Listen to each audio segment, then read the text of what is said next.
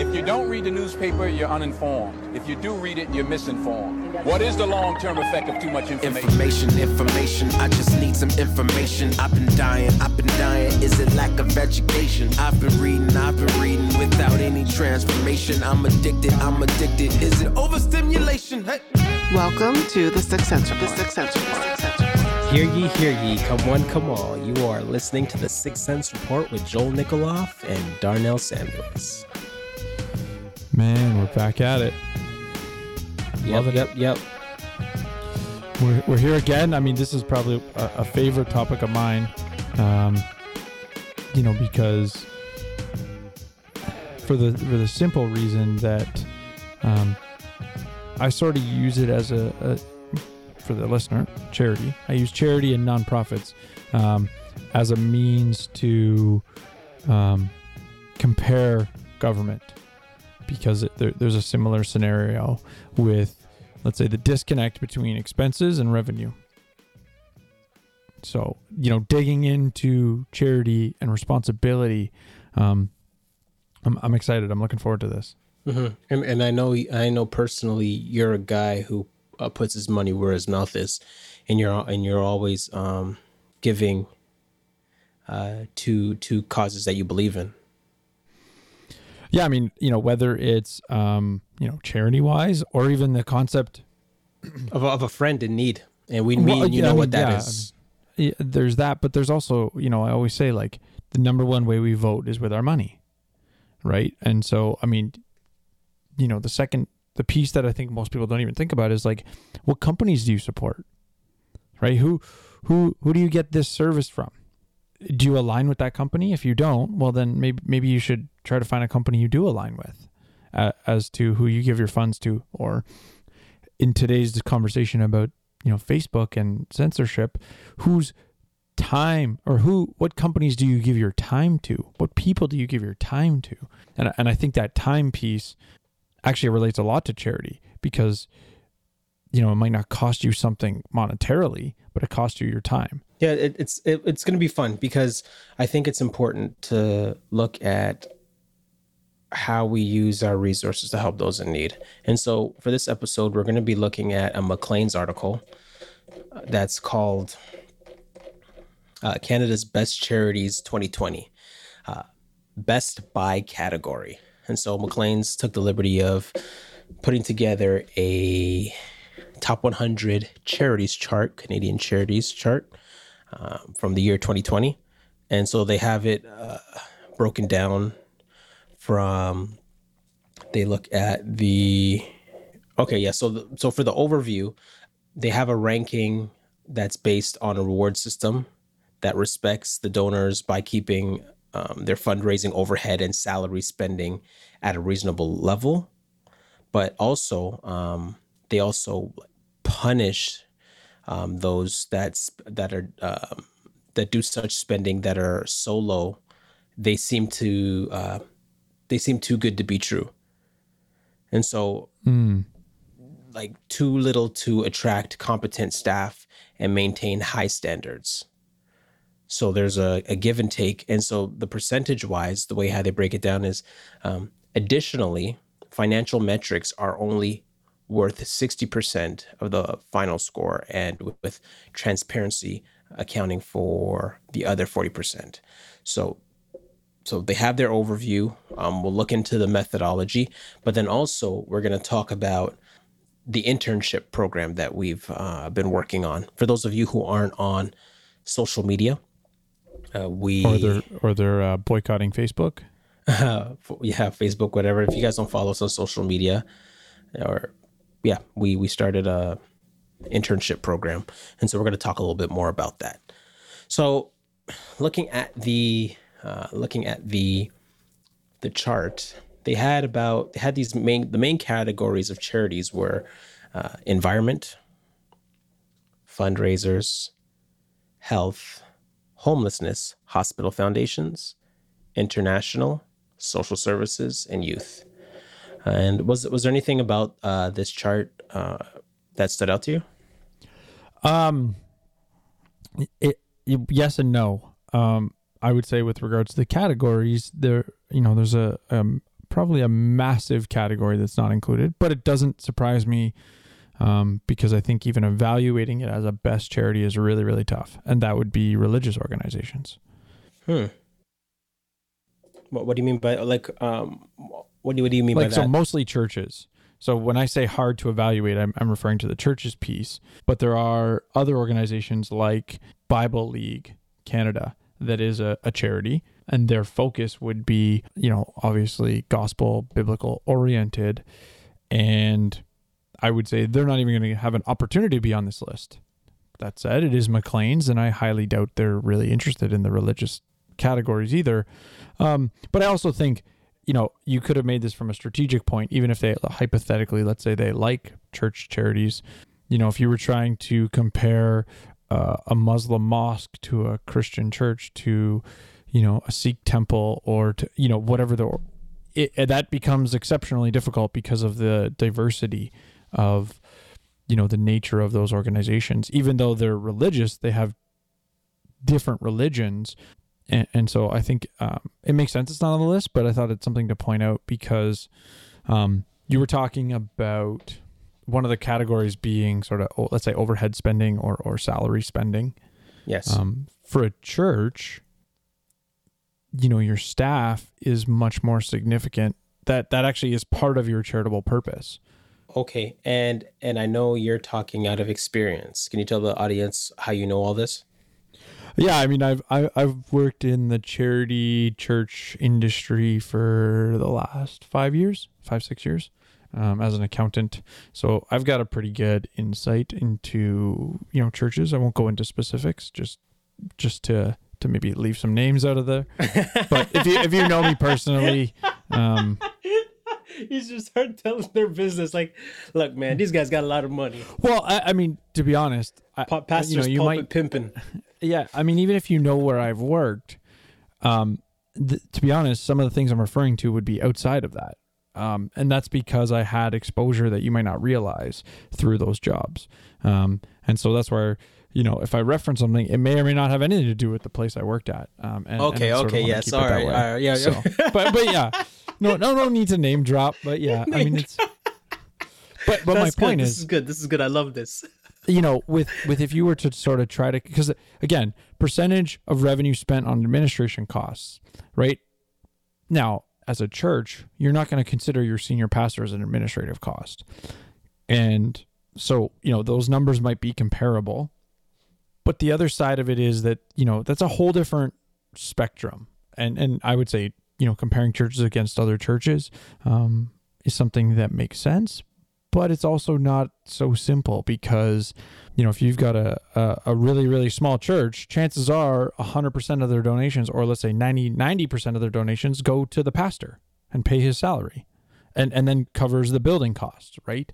Because the charitable activity is being a pastor or providing religious guidance. Okay. So let me give some pushback then, because, some people are probably thinking that. So, and this is one of the biggest beefs people have with the church is the money that comes in. And you're talking about most of that funding going to the staff. And based on the criteria on the Maclean's list, they're looking for transparency and how the funds are spent. And so I guess some people are thinking, well, why isn't the church taking that money from the pastor and putting it towards feeding the needy? Now, I mean, you can make that claim on a really big church, right? So when a church has got like an $8 million revenue and salaries are, under, let's say 25%, well, where's the other 75% going? Chances are they're already feeding the poor. So the scenario where you've got a pastor making, let's say, higher dollar values, not in the lower income ranges, chances are he's part of an organization that is already doing all of those things. And so I only bring that up to say, like, the example of, okay, let's say there's a church making, let's say, $100,000 in donations only, and the pastor's full time. Well, what do you think? The pastor should be making $25,000 so you can feed more homeless people? Like, the pastor's going to be at your food bank. especially if he's got a wife and kids, and if his wife's working, okay, well, would you think that your pastor should be the lowest paid person in the congregation? Well, actually, that is that's like I use the term barbershop apologetics, because usually when you're in the barbershop, that's when the church gets attacked most, when guys are getting their fades, and so they'll say, well, that's why I don't go to church, because pastor's two teeth, and so they're saying, why is he making so much money? Why does he look so fly? Now, I can't defend those pastors who, want to dress fly, and maybe they had those clothes from before, or maybe they're bivocational in working two jobs, right? But how I would respond to that is that me personally, and this is how I answer those questions. I say, me personally, I don't want my pastor to be part-time. Because we talk about opportunity cost for being a pastor. You're better off just working a regular job if you're going to be doing it for free, because there's no time for it. I need my pastor. When I was sick in the hospital, I need my pastor to be by my bedside. Right? When my marriage is in trouble, I need my pastor to come to my house. And if he's shepherding 200 or whatever, the 200, 300 people, and he's divvying up among elders, and then he has to do study and prep for sermon time and so forth, that's a full-time job. And we're not even talking about him taking care of himself, because part of and we all know this, anybody who's a Christian knows this, you can't spend your time pouring into everybody, right? You need time to go sit down and read your Bible and pray for yourself. And this is why pastors get sabbaticals. Being a pastor is a full-time job. I want my pastor to be 24/7. Yo, how much you want to bet? I have enough pastor friends, and that's what they tell me. Remember when COVID hit and everybody's like, "Oh, I'm home, I'm on lockdown." Ask any pastor if they were on lockdown, or if they were, or if they were on their phone. Yeah, doing counseling. That stuff doesn't stop. And so all I'm just saying is that. Actually, just to reference Paul Carter, who we had on the show, I don't know if it's in his sermons or I've heard him say it, but he has to be very conscious of okay, how many nights in a row this week did I have to go out to something? Maybe I have to say no because I gotta spend time with my wife and kids, right? And so being really aware of how often they're called away from the house. Yeah, I think he has something like, I won't get called out of the house 3 nights in a row or 4 nights or something. So he's got sort of obviously it's, let's say, a broad rule, but for the exact reason you're talking about, a pastor could be outside of their home every single night of the week with something, assuming they're pastoring 200 people. And we didn't even talk about having kids. Yeah. And spending time with their kids, spending time with their wives. And so for the person who makes the argument, okay, well, why doesn't pastor just work for free? Okay, you find a pastor that works for free, and you tell me how well your spiritual life is doing. Right? You show me a pastor who's flipping burgers and then comes to preach a sermon and tell me how good that sermon is going to be. Yeah. You see what I'm saying? I mean, so not to say that you can't have the exceptions, but it's hard.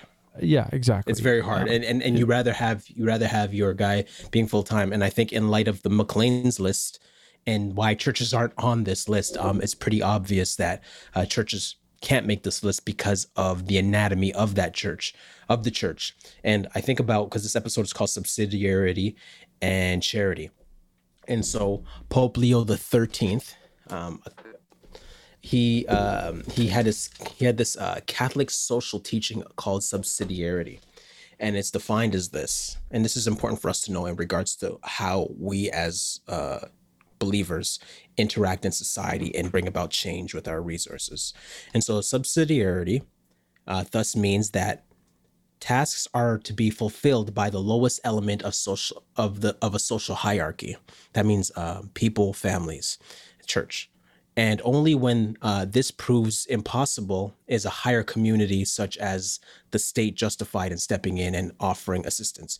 So when these when these people can't function and produce, then the state can come in and help. But once matters are set right, however, the higher community, being the state, must then withdraw So subsidiarity was deemed important for maintaining a healthy social order in which all parts retain their vitality and initiative over and against the threat of an omnicompetent state. And so use your imaginations with me and think of a hierarchy, right? A triangle, right? And so the way how subsidiary works is that God's at the top, individuals are at the bottom. And at the top of the triangle is the church. And then below the church is the state. And then below the state is the intermediary structures. So that's marriages, schools, charities, political parties, professional associations, families, businesses, labor unions, drama clubs, and dance troupes. So everybody has a role to play within society. And so the church has a role to play and isn't, and basically has a role to play in it. And we talked about this with Joe Boot when Joe Boot was on the show, and we talked about sphere sovereignty. And so when we talk about sphere sovereignty, that's the work of Abraham Kuyper. And I don't know if you guys heard us mention this guy before, but he's a Dutch academic, professor, politician, pastor, right? And so his is less hierarchical. So it's not about hierarchy in this aspect when we talk about sphere sovereignty. So the idea is that the social order is a lot more flat, and there's overlap in regards to people's roles in society. So God gives these agencies sovereignty in their responsibilities. So for example, right, the mom has sovereignty over her children. And so forth. And the church has sovereignty in a particular sphere, and then the state has sovereignty in a particular sphere. And there's areas where they might overlap. But the point I'm making is that there's a joint responsibility that everybody has a role to play in helping others.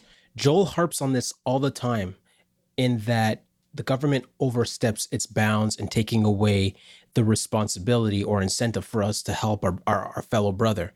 And I'm guilty, and I'll confess, I'm guilty of that, in that when I see a person on the street and, you know, they want money, the first thing that comes through my mind is that, okay, well, I pay taxes, so why don't you just go apply for welfare and stop bothering me? Yeah, and I think if I was to, you know, try to be very precise in the way that I frame it, it's not that the government like the terminology "government crowds them out" is correct, but that doesn't just properly describe how the economics or the economic environment, i.e. the incentives, are changed. So the example that I think of is, I don't depend on you to be responsible for me, so why are you depending on me?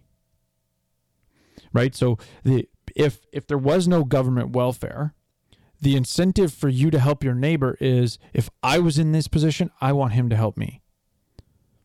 But now that I take away that sort of personal connection between providing for my own community and remove it and put it at the governmental level, I now have, I lack the incentive, because and that's sort of an oversimplification of how the incentive structure has changed, right? Because I'm not depending on you, you're not depending on me. But the idea is also, when you receive charity, it sort of came from me through my taxes, but now it's impersonal in nature. And so think about it this way. If over your lifetime, every year you found that there was another neighbor you needed to give, let's say $1,000 to, and of course this would be in lieu of taxes, the way that you interact with your neighbors, from receiving gifts directly and giving gifts directly of that nature, would be vastly different. And so the lack of those experiences, replaced by an impersonal handout from government, changes the way that we interact with each other, changes the way that we perceive each other. And so it's not, in my opinion, it's not so clear how government crowds out the, you know, charity in this case. The other example that I think, you know, Darnell, you're sort of referring to, where, you know, you see this person on the street, you know, you're like, I'm not going to support, you know, why don't go get the welfare program? The same thing actually happens in the church, right? When you have a benevolence fund within the church, Well, guess what? The government has put rules in place that if I start supporting someone in my church regularly, now that is a taxable benefit. They have to reclaim that essentially as welfare from a private organization. So churches now are incentive. They can do, the way you can support, and this isn't just churches, but in general, any organization that helps the poor, any ongoing support becomes a taxable event, something that I have to issue a tax slip to the individual for. But if I do a one-time sort of support, that's okay, right? So if someone in your church comes and says, like, we're totally underwater, all our bills are backed up, and the church decides, okay, let's pay their heat, hydro, water bills, get those all caught up, as a one-time thing, that's okay. That's not taxable. And you'd sort of have to show that you're not showing favoritism, you following sort of, let's say, some standard rules. But there's a second piece to this. The church now, I've literally seen this question, and I don't mean to be, if anyone's hearing this who's done this, I don't mean to be disparaging. I'm speaking about the environment that's created. Church leaders will sort of first say, have you taken advantage of every government program that's there? Right? Before we help you, or as part of helping you, are we getting you involved with all of the welfare programs that exist? And if we go back to the conversation with Joe Boot, the episode, we discussed the idea of sphere of sovereignty. Well, sorry, but whose responsibility is charity under sphere of sovereignty? We said it was the family. Right now, the family becomes a little bit more broad in a sense, but now because of the way government has encroached on that responsibility, families now go, well, go get the welfare program. Now, obviously with your kids, you let them live in your house. Parents, make the basement into a basement apartment so they're, kids that need help will still. But beyond sort of, let's say, that one generation, how many people really help their cousins or aunts and uncles, right? Like, not to say some people don't, but how much more would we have a family that is taking care of each other if we didn't have government doing it? And I would argue that would actually lead to a better society because we have vested interest in each other, more so, as opposed to being very autonomous in living. Yeah, and I think, and I was going to say that in light of a sphere of sovereignty, and you talked about charity, and we're talking about charity now, and we talked about, you said you can add spiritual to this McLean's list, education, health, fundraising. Can we make an argument that as Christians, one of our main priorities is the funding of the church to do the church of the work of the spreading of the gospel and missionary work and so forth? And this is the reason why it won't be on the list? Yeah, absolutely. And I mean, obviously we've sort of avoided the list, and that wasn't necessarily my intention by bringing up, church, but for us, it's a good point. It's an excellent point. It's important. And no, if you go through some of their criteria, like they have a tab. So there's sort of 4 tabs: overview, charity, grades by sector, top 100 list, and then methodology. If you go through the methodology, it doesn't really tell you it's going to exclude churches, but if I look at certain things, like, for example, they say they must have a charity intelligence report updated for the 2016 tax year or more recent. I would highly doubt any church is going to get that report because the members don't need that report. And the members of the church, or the donors of the church, are going to obtain the same information in a different means. So I only say that to say, there's a couple reasons why they wouldn't be on this list, but if I want this list to be comprehensive, I think you need to sort of consider churches and charities, but also know why they're not on the list. Right. And I think that, that's a good point, Joel. And so I guess when we look at us and the responsible of society and individuals and the way we spend our money, there's different places that we feel like if we invest our money in certain areas, that will be best. That's what's best for society. So again, on the list they had homelessness. That's important. Pouring money into the youth. That's important. Environment. They have one that's other. maybe that might be church, international aid, social services, fundraising, organization, health, education. And so in regards to sphere sovereignty, and our responsibility to fund the causes we believe in, as a Christian, it's funny, I was doing devotion with Tyra, and we were in Luke chapter 12, verse 13 to 34. And I'm sure some of you are familiar with the passage. That's where Jesus calls the guy, "Fool, your soul is required of you." If you're familiar with that passage. But so I'm just going to read it for you. And I want to point out an observation that me and Tyra made from it. Now, if you could please turn, get your Bibles, and please turn to Luke chapter 12, verse 13 to 34. Say amen when you get there. Amen. Luke chapter 12, verse 13 to 34. And it says, "Someone in the crowd said to him, 'Teacher, tell my brother to divide the inheritance with me.' But he said to him, 'Man, who made me judge or arbiter over you?' And he said to them, 'Take care and be on your guard against all covetousness, for one's life does not consist in the abundance of his possessions.' And he told them a parable, saying, 'The land of a rich man produced plentifully. And he thought to himself, What shall I do? For I have nowhere to store my crops. And he said, I will do this. I will tear down my barns and build larger ones. And there I will store all my grain and my goods. And I will say to my soul, Soul, you have ample goods laid up for many years. Relax, eat, drink, be merry.' But God said to him, 'Fool, this night your soul is required of you, and the things you have prepared, whose will they be? So is the one who lays up treasure for himself and is not rich toward God.'" And so what I first thought this passage was about was a guy who doesn't know God and wasn't looking towards the Lord, and wasn't trying to prepare for eternity. But when you look at verse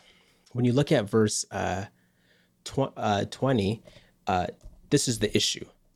It says, "But God said to him, 'Fool, this night your soul is required of you, and the things you have prepared, whose will they be?'" Right? So he's a fool because the resources he left behind are for nobody. Right? The crime wasn't him building bigger barns to store his wealth. That wasn't why he was a fool. He was a fool because he didn't leave his legacy, wealth behind for other people. Right. And because, every time I heard, I was like, oh, because he wasn't really, he's a fool because he wasn't saved or he wasn't looking towards heaven. Mm-hmm. But no, he was a fool because he had a lot of resources, but he didn't put it in the right place. So there's nothing wrong with investing and building wealth, but we want to make sure that we leave a legacy, like you said, and that we are being philanthropic with our resources, and that we are looking for to promote good. Yeah, and a couple of verses that sort of to come to mind that relate to that is, verse 21. So from NASB says, "So is the man who stores up his treasure for himself and is not rich towards God." And so what I thought of in that regard was, the idea of James says, what's true religion? Taking care of the poor and the widow, right? And so I don't know, that's just what I was thinking about with being rich towards God has sort of two meanings, right? There's are you eternally minded, right? So are you spending all of your time making money in this world, but not, spiritually enriching yourself, not having a relationship with God, so you're not eternally minded. But also, even if you are eternally minded with your resources that you have on this earth, are you considering what God's calling you to? Yes, and this is why I brought up the idea of subsidiarity and sphere sovereignty. So subsidiarity is the responsibility, and that change is happening from the grassroots level. That change is happening from the home, from the local level, the church, the individual, that the individual can bring about change. And we know this because that's how history has always moved forward. Barack Obama is one man. Abraham Lincoln is one man. Martin Luther King is one man. But these are single individuals. Abraham Kuyper, Frederick von Mises. These are just individual people that have changed history, right? And so that's why I bring up the subsidiarity in how change happens with the local level. But then sphere sovereignty points to the different responsibilities different agencies have within the culture, the state, the church, the family, the school. So I think for the listener, just you sort of been referencing subsidiarity, you've been referencing sphere sovereignty. Do you want to just quickly sort of unpack how they're similar and different? Because there's a lot of similarity, but at the same time, you sort of been using, I don't want to say interchangeably, but you sort of jumped from one to the other. And I think they both have value in this conversation, but I think it'll help the listener if you sort of point out how they're. Okay. So the way how they're similar is that they believe that there's different responsibilities throughout the culture. The family has a responsibility. The state has a responsibility. The church has a responsibility. The school has a responsibility. But where they're different is that change happens at the local level with the individual, with the family. And then sphere sovereignty is saying, okay, well, each particular agency has its own responsibility and culture. Sometimes they overlap and sometimes they don't. Okay, good. Right. And so we bring that up to segue into our internship program. Right. And so let's just start with the simple question. What is an internship? Well, I mean, I think a good example sort of goes back to something I said on a previous episode, that like when you're, to some extent it's a job, but it's not a regular job. And, what I said on the previous episode was that, money isn't the most important thing sometimes when you have a job, especially when you're entering the workforce. Yeah, the money is good because it helps you, pay for whatever, but the experience you gain is more valuable. And that's sort of what an internship is intended to be. It's primarily about experience and learning. And so we're, our hope with this is to pour into somebody that has an interest in, let's just say, podcasting is not a comprehensive enough term. But of course, just like social media development being, if they want to start their own podcast or they want to see how things work behind the scenes with the Sixth Sense Report, we can help you do that. So for people who don't, like, for example, there are a lot of famous people who've taken interns to get to where they're at. And actually, there is an advantage to getting an internship versus just getting hired.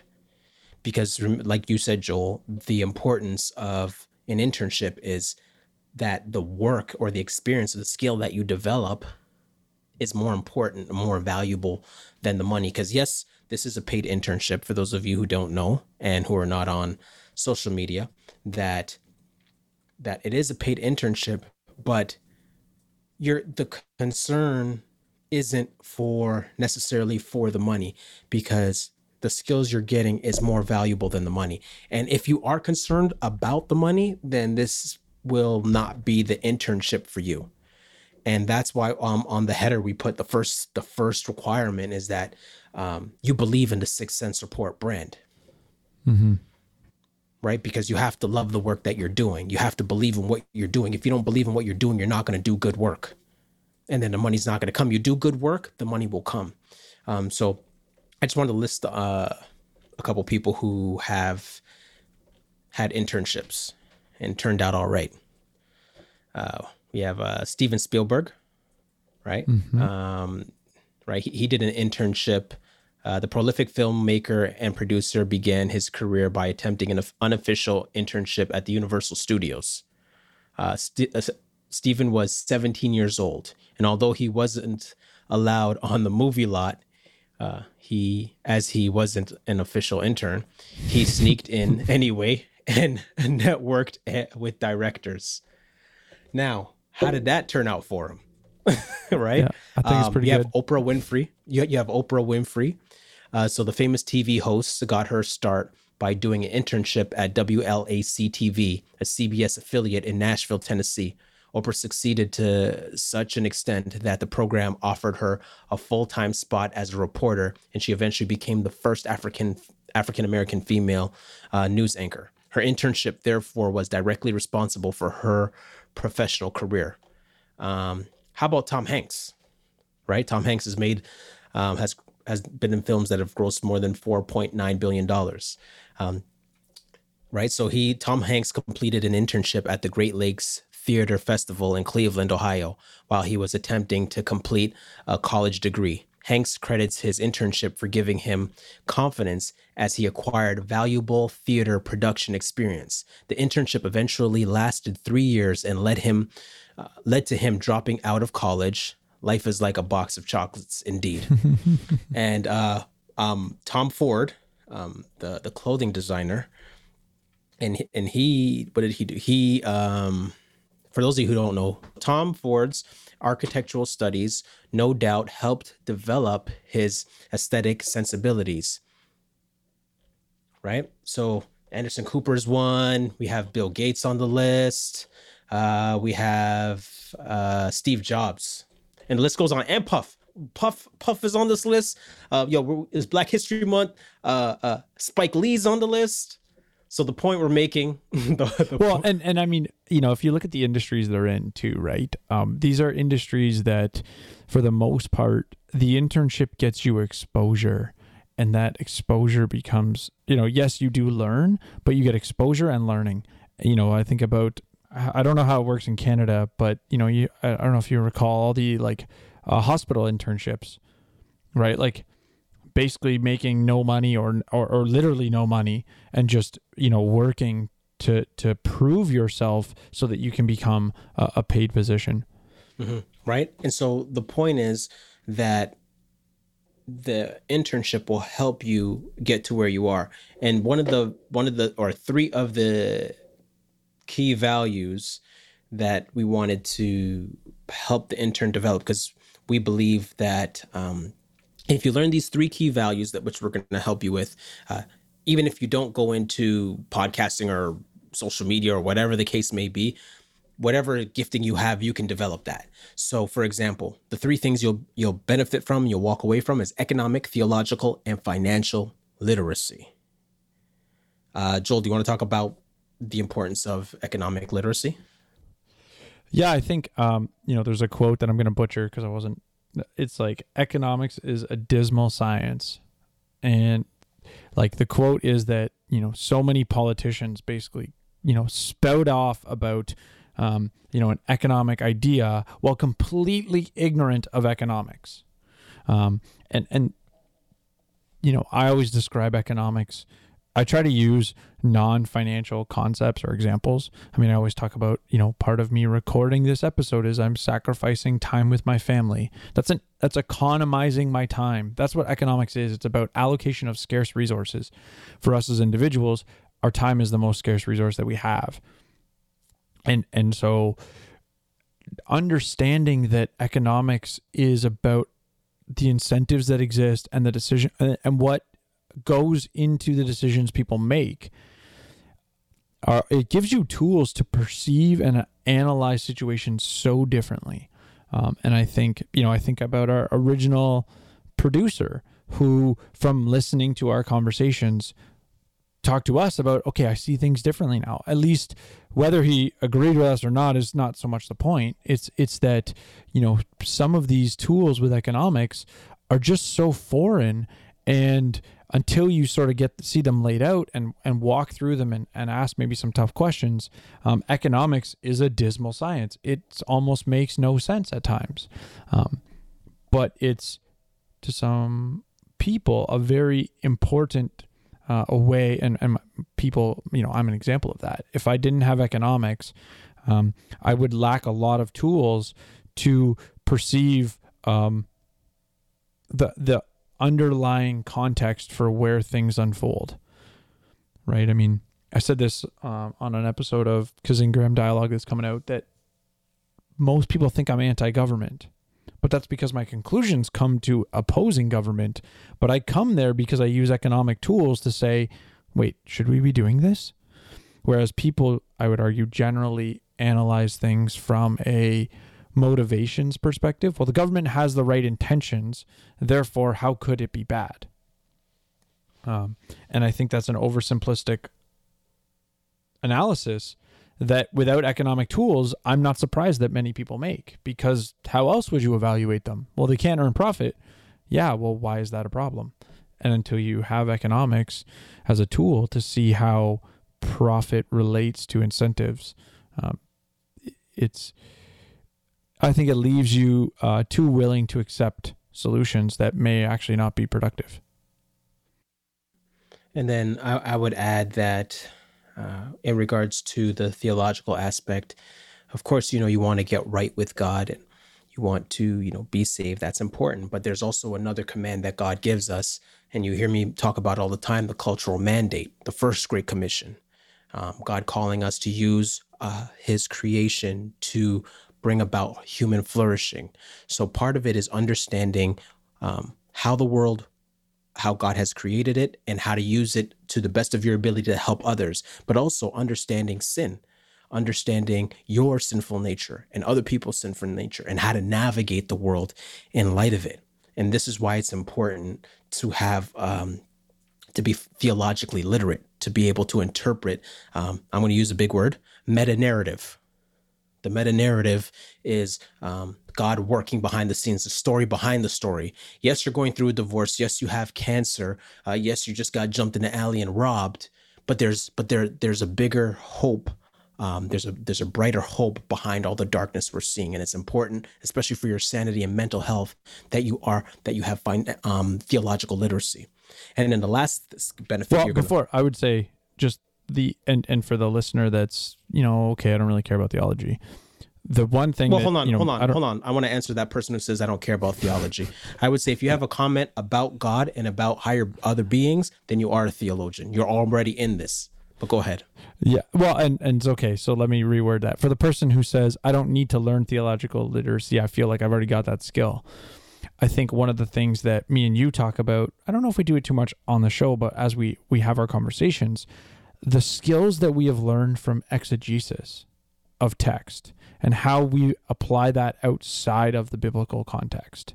So even the theological literacy of that approach, how do we apply that approach when we're analyzing whether it's a newscast or whether it's an article, or so there's the application of that theological literacy that the listener may not or the potential candidate might not think is as valuable as we at least I think it is.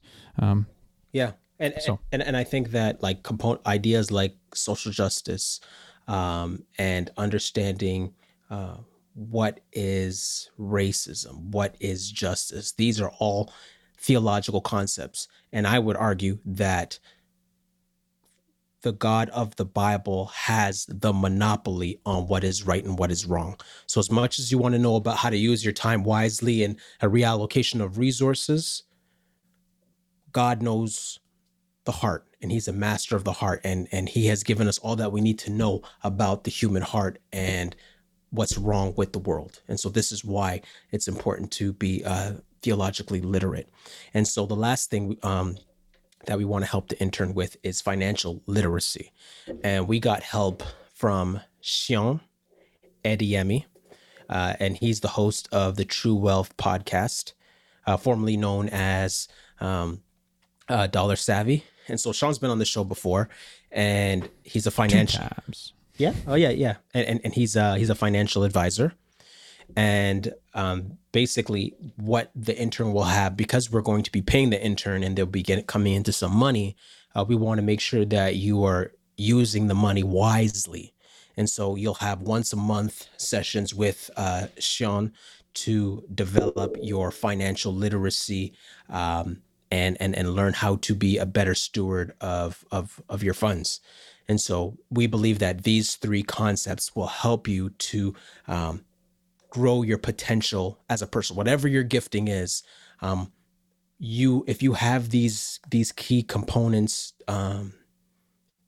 then you will be able to be successful and be a contributing member to society. And I just wanted to quickly just hit on one point that you made, Joel, about economics and the use of time, and about the use of time, and then time is very valuable. And part of it is that with pointing back to how much money you're going to get, we're not going to disclose that on the show, but the point is that Joel and I we believe in these values. We believe in this cause. And we believe that because of the values that we hold to, these particular values, we can't take money from the government, because the government's going to, just put red tape on us and tell us what we can't do. But because we believe in economic values, theological and financial literacy, we're going to take it upon ourselves to fund this particular venture to help bring about change. So 6 cents makes change ain't just a fly statement. Like, this is real. This is real-ish, man. I thought you were about to bust out a rap that you prepared or something. I was like, oh no, whoa. Yeah, I know. Next time. you got all like hyped up in there. I was like, okay, where's he going with this? But it's important that we're putting money behind this. But for those people who are thinking that, okay, I'm coming in to get this job to make money, this is not what it's about. It's about developing your skill. And we talked about this like in one of our first episodes, that the true minimum wage is 0. It's 0. So if you don't, right, the true minimum wage is 0, because people are like, okay, so if I get this thing, then da-da-da-da-da, but the true minimum wage is 0. In light of that, if you're a grown man, it's going to be harder for you to do the work for relatively free, because as an adult, you can easily responsibilities, and you can easily go get a job that'll pay more. So there's no point in you coming to do that. We'd like anybody. Anybody's free to open to anybody to come to the internship. But if you're a young person and you're not eligible to work, this is where you coming to join the internship is beneficial for you, because you're not able to work. That money, whatever money we give you, is going to be better than not getting any money from working at all. Mm-hmm. Right. And that's where, the idea of like, well, you're also building your resume, you're putting experience, there's just the idea that, I only work for money, is something I think that, I don't know if it's society or school, like we just have this sort of very, I work to get money so that I can live.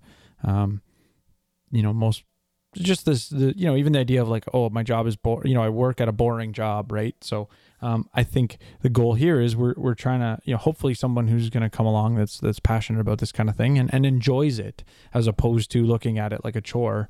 But they're learning and they're growing, and that's, maybe spending more productive time on social media than normal. Yes, but see, but this is the heart of entrepreneurship, because when you are doing work that's meaningful, it'll be meaningful to others. And that's when the money starts coming in, because instead of just chasing money, I'm an entrepreneur, I'm chasing money. Stop chasing the money and develop that skill you have and provide a service that no one else can provide. Then the money will come in. So making sure that we don't have our priorities when it comes to being an entrepreneur backwards. So hopefully, for anybody that's listening and you want to send in your resume to sixcentsreport@gmail.com. Let us know. And listen to this episode and let us know that you're interested, and then we'll be in contact with you. Yeah, and you can also, if you have questions or you're, want more information, feel free to email us. We can maybe give you a little rundown of what that role takes and go from there. So, email or hit us up on social media, sixcentsreport@gmail at Facebook or Twitter, and just let us know. And okay, Joel, what's your 2 cents? Yeah, my 2 cents is that that charity is something that society almost want to say undervalues. there's an article from Fraser Institute that charitable donations hit an 18-year low in 2020. Now, of course, this is a year that arguably it's not surprising because how many people were without income or, lost jobs. So, it is what it is. And actually, I probably stand corrected. I think this might the article is referencing 2018 as the calendar year, but I'm guessing now that I've corrected myself that the 2020 most likely would fall underneath it. But again, I could be wrong. When government's handing out money, people got to put it somewhere, and if it was excess money, that chances are maybe charitable giving went up, which would be kind of interesting. So yeah, but I mean, in general, I think the role of charity in society is undervalued. I think government continues to try to take over these things. I got a great article that I'll put in the show notes page from FEE that says, "What if charity replaced taxation?" I also think about a previous episode when we were talking about foreign aid. Foreign aid is another example of essentially government charity. And, there's plenty of reports out there for years that this type of charity is corrupt. It really doesn't achieve much or at all.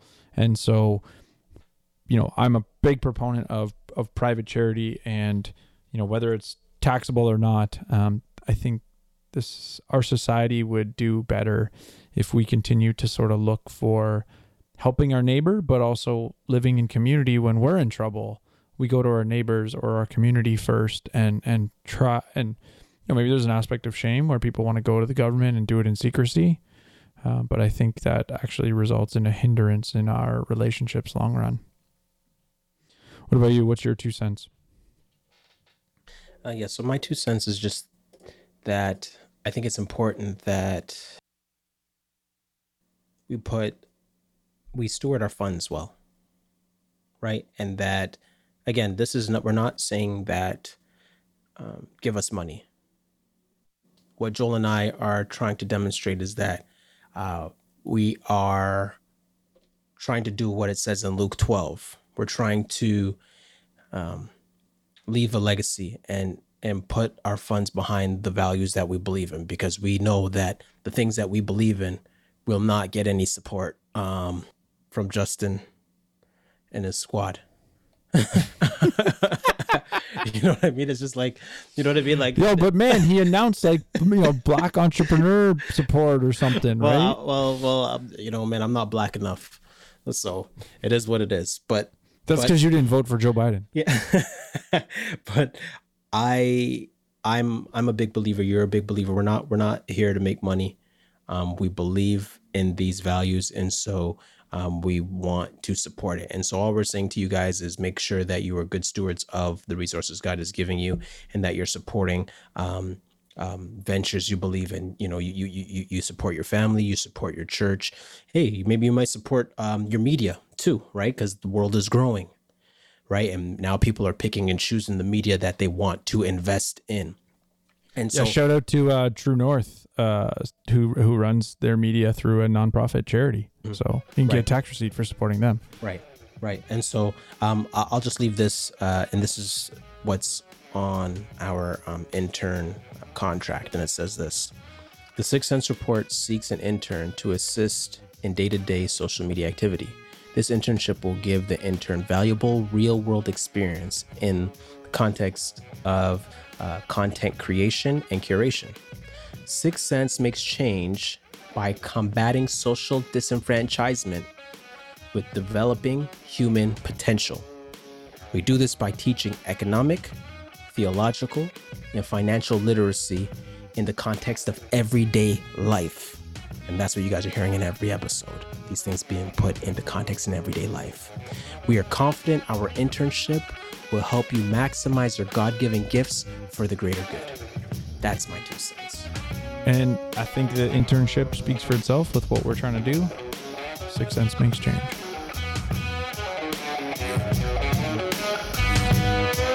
But you heard me? Does that make sense?